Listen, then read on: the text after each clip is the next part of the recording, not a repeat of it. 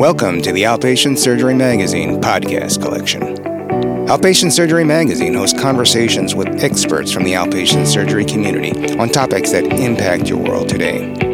We hope these conversations will help stakeholders from outpatient facilities, associations, and industry across the country focus on the future and generate ideas and solutions for safe surgery together. Welcome to the Outpatient Surgery Magazine podcast collection. I'm Jared Bilski, and I am the managing editor of Outpatient Surgery Magazine. Today's podcast, Resiliency in the Face of Adversity. I'm here today with Julia Scotti, comedian and motivational speaker, who is going to be presenting at OR Excellence in the fall. Julia Scotti, in addition to performing stand-up in top venues across the country, she was featured on the Showtime special, More Funny Women of a Certain Age. She was the star of Susan Sandler's acclaimed documentary, Julia Scotti, Funny That Way. She just did a cameo in Judd Apatow Universal Pictures film Bros, starring Billy Eichner, which is slated for release next year. Julia was also a quarterfinalist in America's Got Talent back in 2016 and continues to remain a fan favorite of AGT audience all around the world. She is named one of the top 5 transgender comics in the country by Advocate Magazine and was dubbed our next Betty White by Deadline Magazine. We're happy to have her here today. Welcome, Julia. Thank you. After hearing all that stuff, I'm done. I'm out of here. I got no. There's still a lot of room on that bio. I could add lots and lots of stuff. You've accomplished a lot, and we're really, really excited to have you. Thank you. And I'm a former outpatient several times. So okay. I was an inpatient and an outpatient. We will definitely talk to you about that. All right. So you're coming to our conference in Orlando, the OR Excellence Conference, to present to the audience on the topic of resilience, which is a huge topic for our audience. What does resilience mean to you personally? You know, I thought about this question, and I think it means you first become aware of how resilient you are the first time life dumps a big load of horse manure on your head. And you have the choice between digging out of it or just sitting there and stinking up the joint. And that happened to me when I was a kid. And I wanted to talk about this. I was a Boy Scout, believe it or not. And Catholic schools, for some reason, they think that boxing makes a man out of you. Look how that worked out. Anyway, they put me in the ring with this kid who was like twice my size and 20 pounds a couple of years older, beat the hell out of me. But I kept getting up. And I kept trying to beat him. And he did. I didn't, obviously, but one of the first lessons I learned about getting up, even when you're on the mats, you know. My parents divorced when I was young, it was a source of great shame and embarrassment for me. So I guess if I had to capsulize it, you know, coming back my career after the surgery, after being away for 10 years, after changing my name, my gender, all of it, and still coming back and being successful. Resilience just means I'm not done yet. You're going to listen to me one way or another. So piggybacking off of that, you've been resilient your whole life in one way or another. What advice would you have for people that are struggling in that area? I look at every situation you're faced with, good or bad, but we're talking in this case, the stuff that hurts you, as a story, a complete story. And every story has a beginning and a middle and an end. And you have to step back from yourself and look where you are in that particular story. And you may be in the middle of it and everything might look hopeless. But if you give up there, then you already wrote the ending to the story. But if you keep plowing ahead and see yourself on the other side of this, chances are pretty good you're going to come out on a positive note. You're a motivational speaker, but you're primarily known as a comedian, successful touring professional stand-up comedian. How does the prospect of coming to the OR Excellence Conference and presenting a funny but also motivational talk to an audience of surgical facility leaders differ from, say, performing stand-up comedy at a club or a theater? I have great respect for this profession, and I feel like with all of the tragedy and you people face on a daily basis. It's, the one thing you have is resilience, and the one thing you do have is a sense of humor, and it may be dark sometimes, and I get that, and that's very cool. And I guess I want to bring some of that. I have the same feelings, and I guess I want to bring something of that to this show. I don't want to call it a show, but this event. It's different, and it's the same from doing it in a theater or a club, because it's very specific. I'm going to try to, relate my stuff to the people in the audience, the profession in the audience. I think it'll be fun. I get a little dark. I'm looking forward to that. So now jumping into to COVID. As healthcare professionals, COVID obviously had a huge impact on our audience, the men and women who run outpatient facilities. But as someone whose living is dependent upon performing live, the pandemic probably had an even more drastic impact on you. So, what did the pandemic teach you about yourself, and how did it test the resilience that you were talking about earlier? Well, first of all, I don't think it had more drastic impact on me than it did on the medical profession. We've all sat back and watched the news back then every single day and watched the amazing work that the medical profession did in the face of a lot of blowback from certain factions of the country. So nothing could have been more drastic to a person. For me, I didn't work. I mean, I've been a comic for 40 years. I've gone through periods where I didn't work. In the beginning, I never got paid for what I did. I wrote a play. I made the best use of my time. I was resilient. I bounced back. I also delivered chicken. I drove for DoorDash because I needed to, and that's what puts money in my pot, bread on the table. I'm a single woman. I live by myself.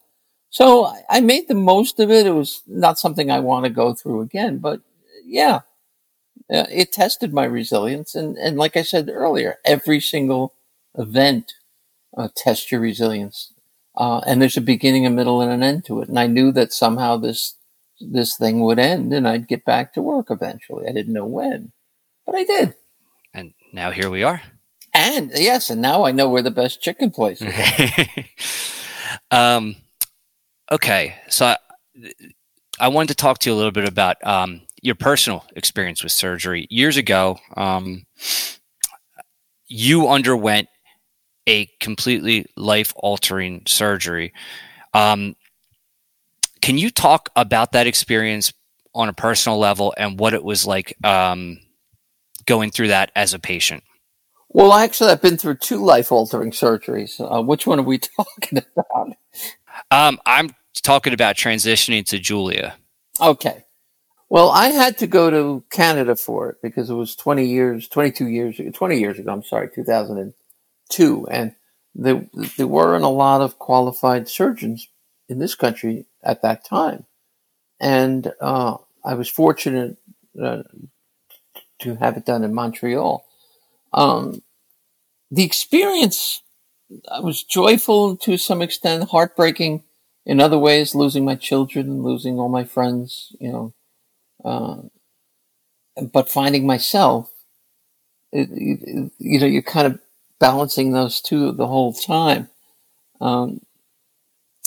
As a patient, though, they were up there with extremely helpful. They that's all they did.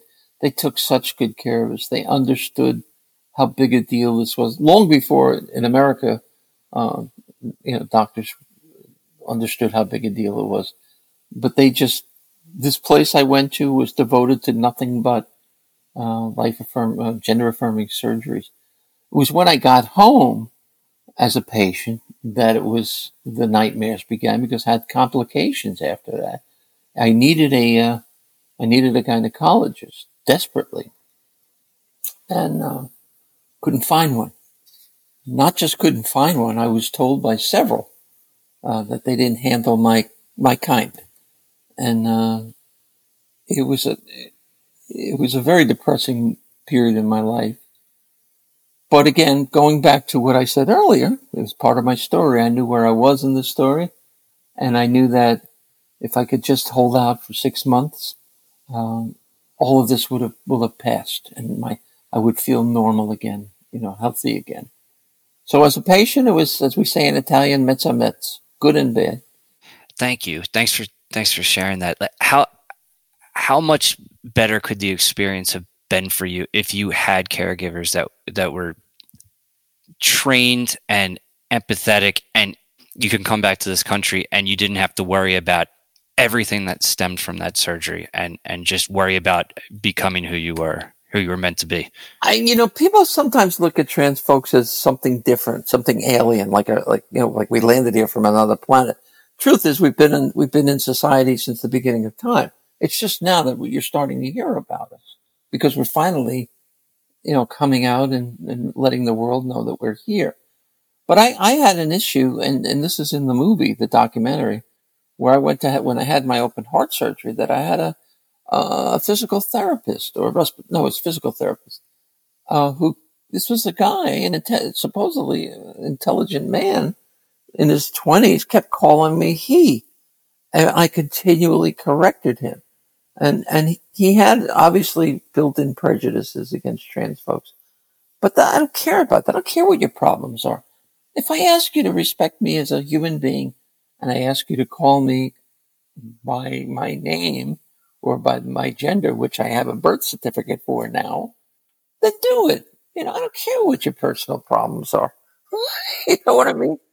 So that's also supposed to be someone that you're trusting to take care of. That was the thing. This here's a hospital that saved my life. I literally was about to die, and God bless these people. They saved my life, and rather than what was I 3-4 days out of surgery?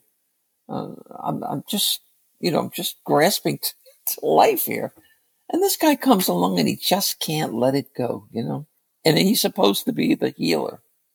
They're supposed to be the ones where I feel safe. And I didn't around him. I truly didn't. So that's a lot of power in the caregiver's hand that, this time later, after everything, that sounds like it's still a very open kind of wound and it's still a visceral memory for you. And if I could speak for the layperson, we don't need a lot in the way of, full-time attention. We just need a hand, a smile. Just let us know everything's all right. Sometimes that's all the difference in the world. And in terms of resilience, sometimes that's all we need. You can take that. I tell this story on stage. Okay, when I started doing comedy, my very first opening for a celebrity show was for Lou Rawls. I don't know, some of you people may not remember him, but he was a hero of mine. I loved his voice. Had all his records. So I was all excited, But I was only in comedy a few years, maybe 3-4 years. I wasn't ready to open for a guy like this. I get booked on the show, and I want to meet him because he's backstage. I can hear him backstage. He had a really big, deep, booming voice. So I went back and I introduced myself, and he must have noticed. He couldn't have been friendlier. He must have noticed that I was nervous, and he said, "What's wrong?" And I told him, I said, "Look, I want to, I want you to like what I do. I'm honored to be here on the show with you." He goes, "Come with me. Come with me." This is a guy's superstar. This guy worked with Sam Cooke, for crying out loud. He takes me outside. There's a doorway backstage. I went out to the parking lot. We're standing out there. And he said to me, "You're here because somebody thought you were good enough to be here. You need to understand that." He goes, "And that's good enough for me."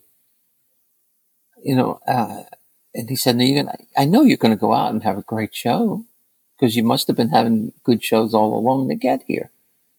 And he goes, "Look, just calm down, man." We walked back in, and I did. I killed, and he was in the wings when I came off, and he just, he had this great big smile, and every time I think of him, and I've told young comics all through my career, that story, because it is a matter of resilience. Because I was not feeling like I was worthy of being anything. But I was at the beginning of my story. See?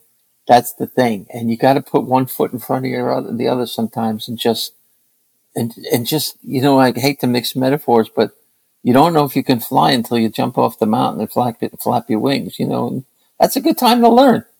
So you just got to keep coming back and don't ever give up if that's what you want. Yeah, I love that story. And yeah, there's one thing. I mean, anyone that's going to be in attendance at OR Excellence, you're going to get Julia. Like, when she's on a stage, she owns that stage, and I've had the pleasure of seeing you, I don't know, like a dozen times throughout, the years and stuff like that. But there's a real joy, like, to your performance. Like, it's, you can tell, you've seen entertainers who are completely faking it or just kind of going through the motions, but it's 100% genuine. And, how much of that is just the kind of space you're in your life? Because you seem like a genuinely happy person when you sit down and talk to you about life, like we're doing right now. I am. I say that you can be happy and you can be at peace, but then you don't necessarily get both of them. But when you get both of them together, life is good. I have both of them. It took me. The road's been really kind of bumpy, but you have to follow your heart. That quiet voice in you that pushes you ahead and said, "This is where you belong." When growing up in an Italian Catholic household, you have show business aspirations, and they smack you in the head. Go get a job, go get a trade. You don't want to wind up in the gutter. And that's resilience. That's where I learned it. People telling me no, and I kept going. Yeah, but I really want to. And this business, this job I do, you're right. I love it. I love it. It's a calling. It's almost a religious calling for me. And every comic that I know that's worth his or her salt feels the same way. We're blessed to be able to do this, do it well, and enjoy the fruits of our labor for it. Yeah. That's perfect. Yeah, thank you. Thank you for listening to the Outpatient Surgery Magazine podcast collection. We invite you to listen to more episodes in our community section online at www.outpatientsurgery.net and visit the Outpatient Surgery website often for new and exciting content.